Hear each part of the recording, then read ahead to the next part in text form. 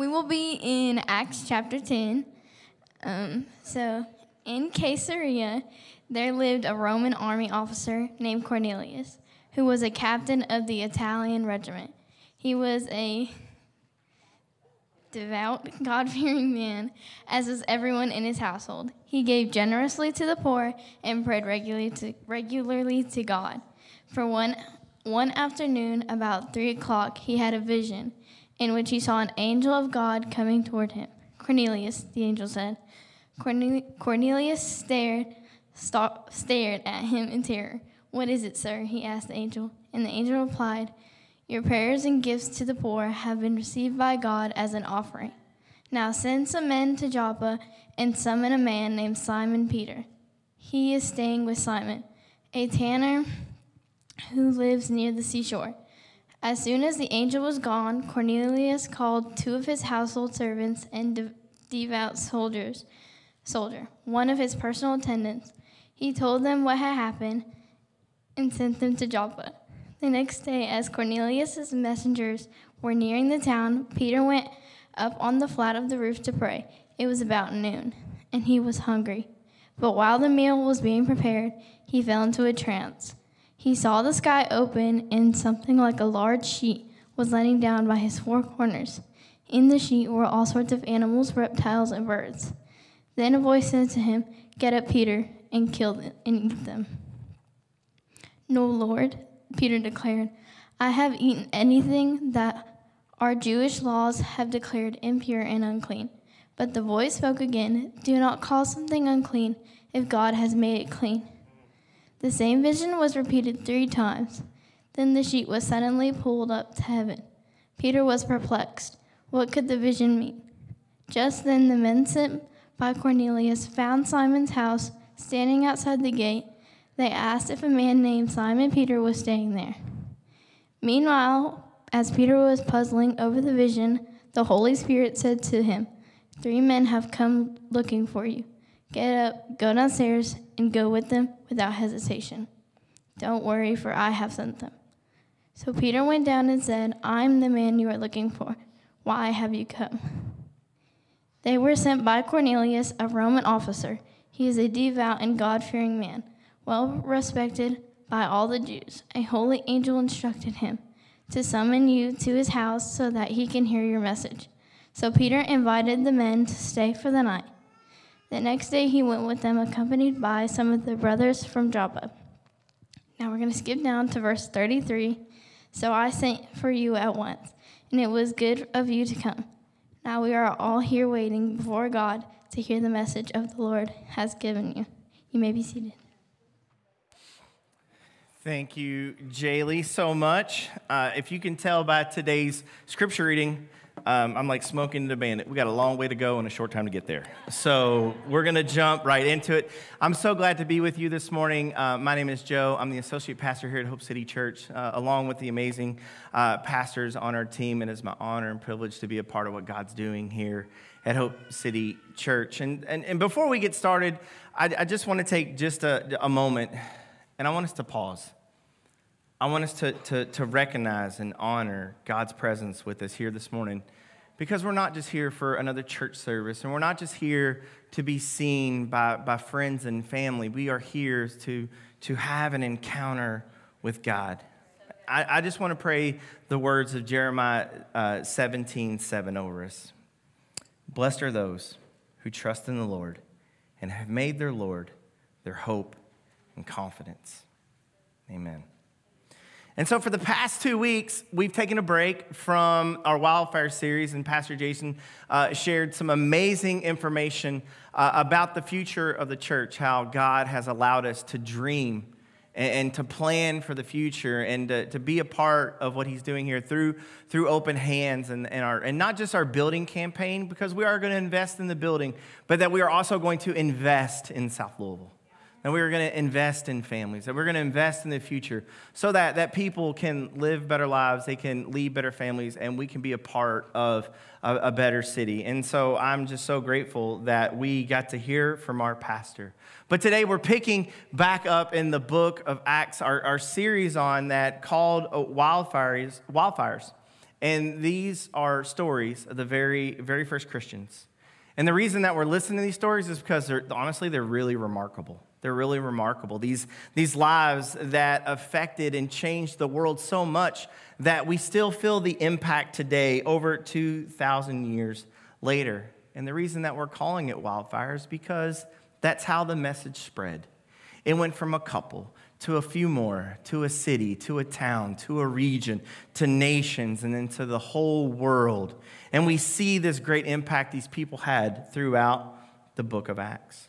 And so today, if you're a Christian, I think there are two questions that we could ask ourselves about the people that are recorded in Acts, and that is, what do they have that we don't have? And what do they do that we need to do? And so before we go any further, I just want to look at a couple things that Pastor has covered, is that the book of Acts is a historical record that was written down by Luke, and he wrote it to a man named Theophilus for the purpose of Theophilus coming to faith. He knew and believed that if he heard the stories of Jesus, he would put his faith in him. The Holy Spirit came on the followers of Jesus the day of Pentecost. Ordinary people become different when they have been with Jesus.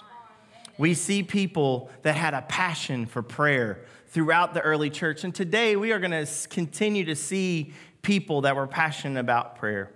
And the last thing that we heard before we took a break is that we saw Paul's conversion. Paul's conversion from Saul to Paul. And guess what? Today we are going to continue to see conversions. God used Ananias to help Paul to do a complete turnaround, a 360, a total transformation. What happened to Paul will happen to Cornelius. Peter, he will be converted as well to a new revelation of what God is doing. And so today we are going to see conversions. It is people going from unbelief to belief. Unbelief to belief. This is what was happening. The Holy Spirit was coming to people so that people could come to know God. At this time, the church was not growing through marriages. I married a pastor's kid. Not I was following Jesus, but man, it cemented it in when I married into a pastor's family. It's not like it didn't happen like my family. We are raising kids to follow Jesus. This is not how the church was growing at this time. It was not through strategies and emails and church strategies or growth plans. No, this is not how the church was growing at this time. It wasn't because kings and nations were imposing Christianity on other people. No, people were not becoming Christians out of moral obligation or the need for a better life. No, people were jailed and even killed to become followers of Jesus. At this time, people literally were dying to become Christians. Christianity at the time was a faith that was persecuted by the ruling class, the Roman governments. To be a Christian, it meant that you had to meet in secret. You were the minority. You were an underground movement. You were countercultural. You were the part of the least of these, the poor, the widow, the sick, and the needy. At this time, Christianity was not a faith of nations. No, not at this time. So how did the church grow like wildfire? How did it continue to grow? How did it spread throughout the whole world? I said it, and I'll say it again because I want you to believe this, is the church was growing like wildfire through conversions. Non-believers becoming believers. We can look at a couple stories that we skipped over through the book of Acts. There's so many, and if we look at a couple of stories, you can see where non-believers were becoming believers. We look at the Ethiopian treasurer and Philip. Ethiopian treasurer is traveling on a road. He's got important meetings to go to, and he picks up the book of Isaiah, and he's reading it, and the Holy Spirit prompts Philip to go over and stick his head in this man's carriage and say, hey, do you know what you're reading? And he says, how can I know unless someone explains it to me? And through the power of the Holy Spirit, the Ethiopian treasurer, this eunuch, this very important man says, hey, stop the carriage. I'm ready to get baptized. Right then, the Holy Spirit was coming to people so that people could come to know God. We look at Peter earlier in this same book when he went and he healed Aeneas, this paralytic, bedridden person of 8 years. He said, get up, Jesus Christ heals you. He went to Dorcas, and he told her, they said, she's asleep, and she was dead. What can we do? And he went to her and said, Jesus Christ heals you, just get up. And what happened when Dorcas was raised from the dead? What happened when the Ethiopian eunuch was baptized? Did people go to Bible studies? Did people start acting more moral? Did people start having theological debates? No. The Bible says that the town of Lydia and Sharon, they turned to the Lord. Whole cities turned and believed to Jesus. Whole cities, peoples, towns, this word turn, they converted. Christianity, see, it's not a set of practices. Christianity is not a way that you simply adopt to have a better life. Rather, Christianity is this life-changing, life-impacting, life-converting power. My question for you today and people in the room today, and maybe people that are hearing this later on the podcast is, have you met God? Have you experienced the power of God? Have you been converted? Matthew 18:3 says this, I tell you the truth, unless you turn from your sin and become like little children, you cannot enter the kingdom. This word, you turn from, is the same word that means to be converted. Jesus is talking about how when the Holy Spirit, it gets a hold of you and it turns you and makes you totally different once you give over control. Your life changes into a whole new direction. This is a perfect image of what it means to become a Christian. On one hand, your life, and this is my experience, my life has radically changed from the inside out. Radically changed from the inside out. But on the other hand, why is there always got to be two hands? But on the other hand, you're not so much replaced, but the way you think should be refaced. Your focus should change. Your goals should change. Your outlook on life should change. I've got a new me on the inside, but I still got a whole lot of old me on the outside. My good friend, AKA my therapist, tells me this all the time. Yes, Joe, you are full of the Holy Spirit, but you can also be a jerk. What a dichotomy we live in. We're saved and still defiled. Thank you, Jesus, that I'm not have to be perfect. But when you have this turnaround moment, this conversion moment, everything you do now is based on a whole new basis. Everything you do is done for a different motivation, a different goal. Your whole entire life should be changed, and that change is that now you are focused on the kingdom of God. Your whole life is focused to love and to honor God. The other day, Karen and I, we were driving home and we were listening to this podcast, and Bianca Olthoff, she came on and she said, hey, when I met Jesus, I did a 380. God turned me all the way around and then just a little bit more. I love that. I love that. If you're taking notes, good luck. I'm not that guy. But if you're taking notes and you wanted a big ideal, this would be my big ideal for you is when the Holy Spirit comes, he changes everything.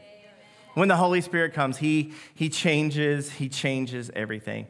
And so for the time that we have left, I just want to examine Cornelius, I want to examine Peter, and then I want to examine together what their life looked like when they finally met. The repercussions it has for us today. So let's look at Cornelius. Cornelius, a devout, God-fearing man. And so was everyone else in his household. Man, I want to be like Cornelius. We pray that over our kids during baby dedication, that they would grow up in the ways of God. Cornelius is raising his whole household to know God. He was generous. He gave to the poor. He prayed regularly. And even though that Cornelius was this officer in this Italian army, he was also a Gentile. So he was separated from the Jewish faith. We know that Cornelius was not one that worshiped Roman gods or pagan gods because he was a capital G fearing God. And it said that he was well respected by the Jews. So we can look at Cornelius as like a prototype. I want to be like Cornelius. He's following the God of Abraham, Isaac, and Jacob. This is someone I want to emulate. So he's a religious man. But also he's a religious man that can't be fully connected to community because he's a Gentile. So one afternoon we see him. An angel appears to him on a rooftop. And when he's on the rooftop praying, the angel comes to him and says, "We have received your gifts, your offerings, and God is very pleased." Again, I want to be like Cornelius. How impressive that God would say, "You're doing a great job, Joe. Kim, you're doing a great job. The things that you've been working on, we see it, and thank you for what you're doing." I want to be like Cornelius. But it also says that Cornelius stared at the angel in terror. Yikes. So what does Cornelius' reaction have to say about the angel? He was devout. He was God-fearing. He prayed. He did all the religious things. But when God showed up, he was terrified. Now, if this angel showed up like the half-naked babies in diapers with wings that was on my mom's wallpaper in the 90s, I'd be scared too. But that's not how it said. It said he was a figure of gold. So what was it that was scaring Cornelius? What was super frightening about Cornelius to this angel? I believe it's because the angel asked Cornelius to do something that he wasn't ready to do. He said, "Go find Simon Peter." What about you? Is it the fear of the unknown? Is the angel of the Lord spoken to you and said, "Hey, I want you to go seek out more information"? What if I do that, God? What are you going to tell me? Why can't you just tell me right now? Why do I have to go do another step? Why can't I just stay right here where I'm comfortable? Why do you have to ask me to do something else? Maybe you feel like it's losing control. God, I give you offerings. God, I pray. God, I do good works. I don't think I can do anything else you're going to ask me. There's a question in the room for everybody today. Is that when was the last time God asked you to do something that terrified you? When was the last time that God asked you to do something and it terrified you? See, Cornelius is in his prayer time. Has he become too comfortable with God? Maybe we all are like Cornelius in this way. God, you've met my expectations, and now you get to live in this little box right here called faith. God, why are you asking me to do that? It's so scary. God, don't stretch me right now. God, don't ask me right now. God, I can't. I need to play it safe. God, I can't take another step of faith. So what if the next time God asked you to do something and it terrified you, you decide to say, okay? That's what Cornelius did. He said, okay. What if instead you get prompted by the Holy Spirit, and instead of dismissing it as coincidence, you went over and you talked to that person? Or what if the next time you're at that red light and you think, they're just going to waste it, you do give that money? What if the next time the Holy Spirit's prompting you and you're like, I don't know, but you just go ahead and do it? Those are comfort level zones. Cornelius was terrified, frightened. The angel of the Lord asked the devout man to take the next step of faith by taking the next step of faith. God was calling Cornelius to the next thing by taking a fearful yet faith-filled step. It's not fake it till you make it. It's do it while you're scared. It's do it while you're terrified. It's do it while you're nervous. It's do it while you're unsure. It's do it while, God, I'm out here praying, but yet you showed up and asked me to do something that I don't want to do, but you know what? I'm going to do it anyway. And I love Cornelius' response to all of this terrifying information. What does he do? Acts 10:7-8. As soon as the angel was gone, Cornelius called the 2 household servants, a devout soldier, and one of his personal attendants, and told them what had happened and sent them off to Joppa. He called his prayer partners and his reinforcements. Hey, God, I'm scared. Well, guess what? I'm taking a step and I'm bringing people with me. I love that. Karen, God told me something I got to tell you. Aaron, that sounds real scary, but I'm with you. Jessica, I don't know, but here we go. Like, I love that this was a faith-filled man of Cornelius, that we could live with him and see what he was doing. When God asks you to do something terrifying, you need to roll with people that are unsure but are faith-filled. That's what Jesus did. He had a tight 3 that rolled with 12 that turned this whole thing ablaze. And Jesus did that knowing the whole plan would lead to his death, but you were worth it. Terrifying. Peter. Let's look at Peter. I'm way behind, but look at Peter. I'm behind, but God's moving, because you know what it says in the book? It says, on the next day. This is the book of Acts, y'all. Cornelius heard from the angel, and the very next day, Peter hears from the angel. I love this part of our faith, that God was moving and moving and moving. And we find Peter the same place we found Cornelius, praying on the rooftop, sort of. What time was Peter praying? Noon, not 3. Peter's a Jew. He knows the prescribed times. And what he do? Hey, God, I love you, but I'm going to come a little early. I got plans. I haven't even ate lunch yet, but I'm going to go ahead and get my prayers out of the way, and it's going to be okay. And he gets distracted.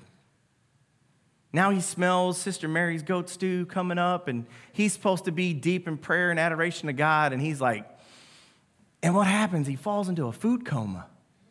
He ain't even ate yet, and he's in this trance, and the Spirit of God comes on him and gives him a menu. Animals, reptiles, all of these things that he's not allowed to eat because he's a Jew. How about you? But I can sound like Peter. Peter walked with Jesus, was called out from being a fisherman. He walked with Jesus for a long time, and he got complacent. I've been following Jesus for almost 19 years, and I'm like Peter. I can get complacent. God, I know you're holy, but I got a schedule to keep. God, I know I'm supposed to be doing this, but I'll get to it in a little bit. Or God, I know you called me to this, but I'm gonna do it my way, but hopefully it gets to what you really want me to do, or do it your way. He forgets that God is holy, that God is the King of Kings, creator of all things. And so he gets distracted. But not only does he get distracted, what happens with Peter when he sees this list of unclean things that his traditions say? He claps back at God. I ain't going to do that. I'm not going to eat these things. I can't do what you're asking me to do, God. You give me this list. Don't you know who I am? I'm Peter. I follow the rules. You've set up my religion. This is what I'm going to do. Man, he was so perplexed. He was so confused why God was asking him to do something next, that he went back at God and told him what he wasn't going to do. He put his foot in the ground. This is the same Peter that heard Jesus call him from a fisherman. The same Jesus that went to the Garden of Gethsemane. The same Peter that tried to walk on water. The same Peter that was forgiven for betrayal over a campfire. And yet, he's talking back to God. It really sounds like me. And maybe it sounds like you too. God, I know you've called me to do this life different, but I just ain't ready. God, I know she's not the one, but I get lonely. God, I know you've asked me to start handling my money differently and honor you with my finances, but Christmas is coming. You know that. God, I know you told me to leave this job, but the money's too good. God, don't you understand? I'm trying to give my kids a life I've never had. There will be time for you when they're older. God is calling you and me and Peter to something new and different. Right there on that rooftop. Right there, right before lunch. The Spirit of God is calling him. And maybe he's doing that to you right now. Maybe God has spoken to you over the last few weeks and you've been perplexed. Or you've been clapping back at God saying, I ain't ready, or I'm not going to do it. The next thing that God has for you, but you're just like, I can't. The next thing that God has for you is right outside your comfort level. Our comfort level, it cannot control our obedience level. We need to know that. The next thing that God has for you is right outside your comfort level. It's right outside your traditions. It's right outside what you're used to. See, I think of Peter as one of my kids. Y'all gonna have to go with me on this one. This is a stretch. But Peter reminds me of my kids. When we were raising the kids and we were trying to get them to eat new things, their first answer was, I ain't doing it. I ain't trying it. There ain't no way. I sound just like Peter.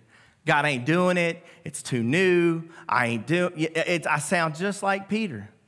But if we think about what God is asking him to do, this vision, this scroll, it was a list of food. And his response was telling him, I ain't doing it.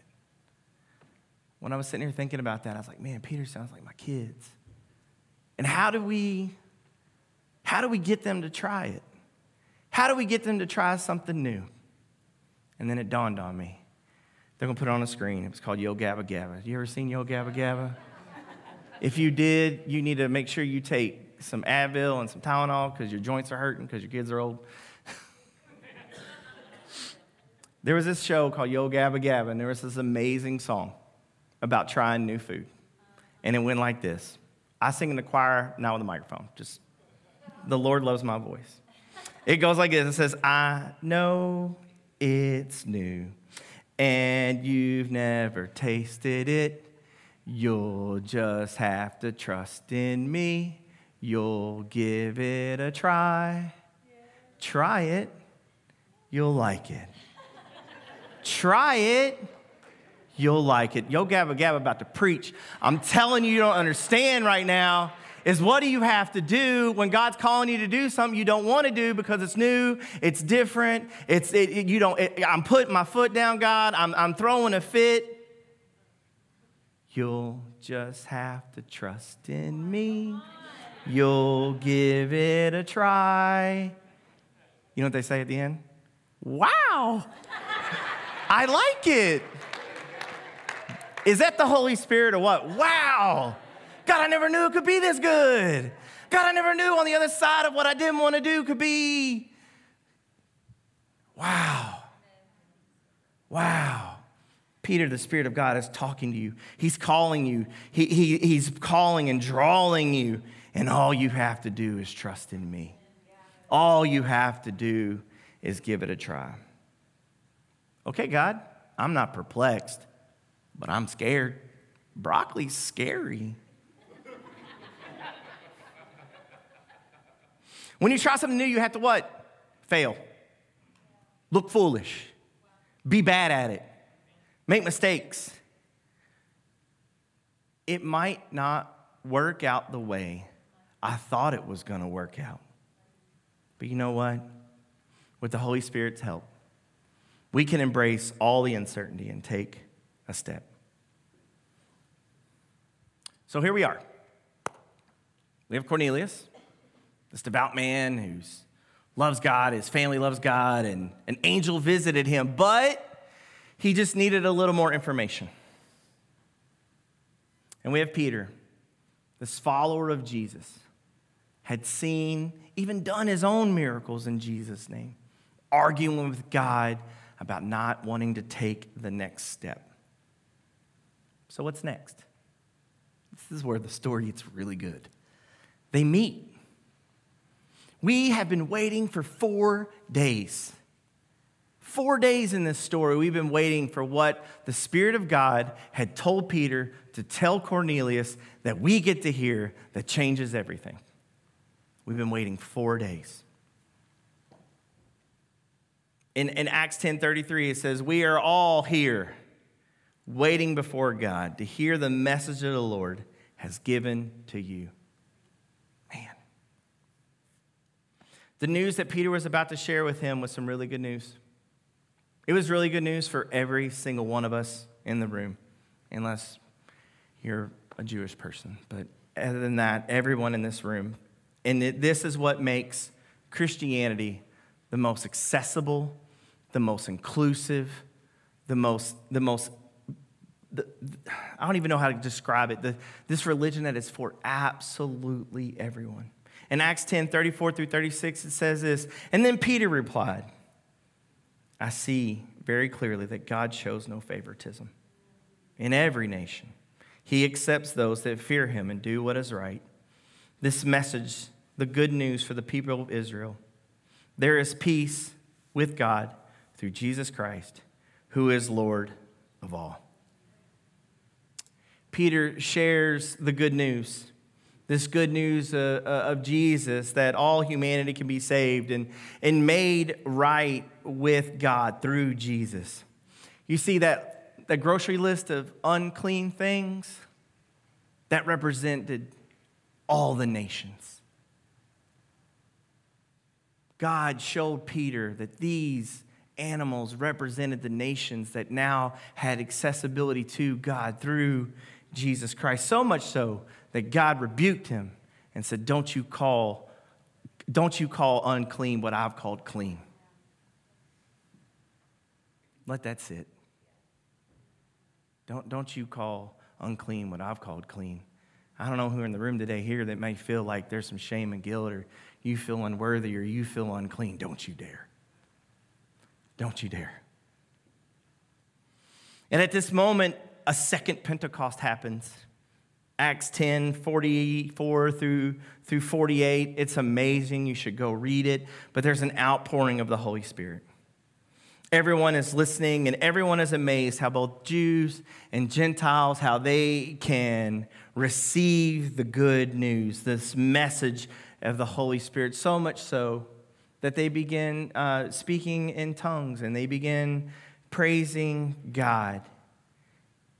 And you can get excited as a Pentecostal to hear, oh, there's an outpouring of the Holy Spirit, and there's evidence of gifts, and this is amazing.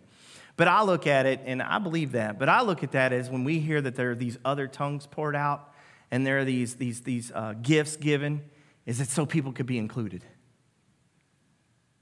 My brother that I was not allowed to talk to anymore, now God has made a way, I better learn how to talk to him. My sister over here that came from a different culture, that doesn't look like me, but now the Holy Spirit gives me words to go speak to them. Why? Because God has said that all are clean. All have an opportunity to be with God. The outpouring of the Holy Spirit was for everyone. And this powerful moment led to the opportunity for more conversions and allowed the church to spread more like wildfire. Peter shared with Cornelius the good news that God has no favorites, and that through Jesus Christ we can all have peace with God. The Holy Spirit was coming to people so that people would come to know God. Eddie and the rest of the team, you guys can make your way up. I just want to paint one more picture in just a few moments that we have left. And without the Holy Spirit, Peter and Cornelius' story was incomplete. Cornelius needed more information. Peter needed to take another step. But it was incomplete. Something was missing. And the other day I was thinking about this, and I was like, and I want y'all to go with me here and do this with me, but why don't you think about something right now that you're missing? Just put it in your mind, like, is your grandma? Is it that car you shouldn't have sold when you had your second kid and you wish you had it back? Was it an expectation of a career that you didn't have met? Something that you're missing. And here's the thing that's very interesting about when you're missing something, is that the longing and the desire for that thing you're missing is evidence and proof that it existed. You'll never long or desire something that never happened or wasn't possible. I lose my keys all the time. All the time. They go missing. I didn't lose them. They go missing. And you know what I had to do? I don't have my keys on me or my wallet, but what I had to do is for my marriage and my mental health, for Father's Day, my wife bought me a 4-pack of Apple AirTags. Praise Jesus. One's on my dog, one's on my keys, one's on my backpack, and one's on my wallet. And I placed this AirTag on these things because I wanted to know where they were. Because, see, they went missing. They're lost.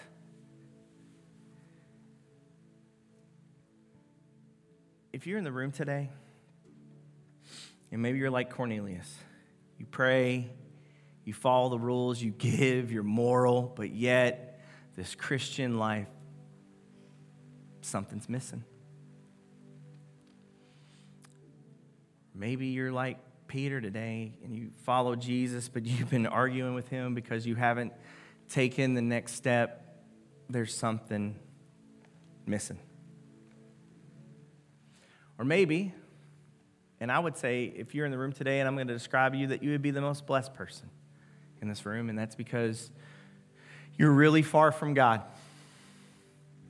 You don't know it, you don't recognize it, you don't feel it, you don't see it, but yet you just feel it. There's something missing. But how can you be missing something if you never had it or you never knew about it? Well, what that something is, that's your soul. And see, God, he put it in there before you knew. And you're not missing. He's looking for you. I think about when I'm in my house with my phone and I'm hitting the little button and it's like 15 feet away, dee, dee, dee, dee. 12 feet away, dee, dee, dee, dee, dee, dee. 6 foot away, dee, dee, dee, dee. And then it goes blank because it's downstairs in the laundry. And I have to take another step and turn around. I was so close, I thought I had it. Dee, dee, dee, dee, dee, dee, dee, dee, dee, dee, dee, dee. And then I get there and I'm like, yes, I've found it. That's your soul longing for God. You didn't put it in you. God has been calling you this whole time because he's missing you. He wants you to come home. He wants you to be called clean. You think about the prodigal son, and he's ready to throw a party and embrace his arms around you and love you right where you are. That is what this next step looks like.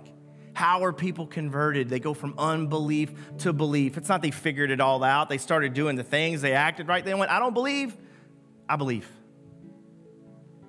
And then the repercussions, let them be what they are. God, have your way.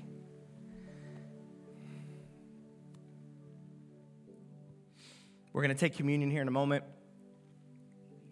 And I love the fact that Jesus knew us so well, that he left us something rooted in reality. Now, Jesus is very real. He really lived. He really died. He really rose. And he really will come back. But he also left us something very tangible, and that is the communion table. This very real act that we get to come to each week and remember that we're found. Remember that we're not lost. Remember that we're not broken. Remember that we're not unclean, that we can come to his table and receive what he freely gave for us. And so if you're a Christian today, come to the table. Be reminded. Be reminded that you have been found. Be reminded that the next step, obedience, will lead to a moment of wow.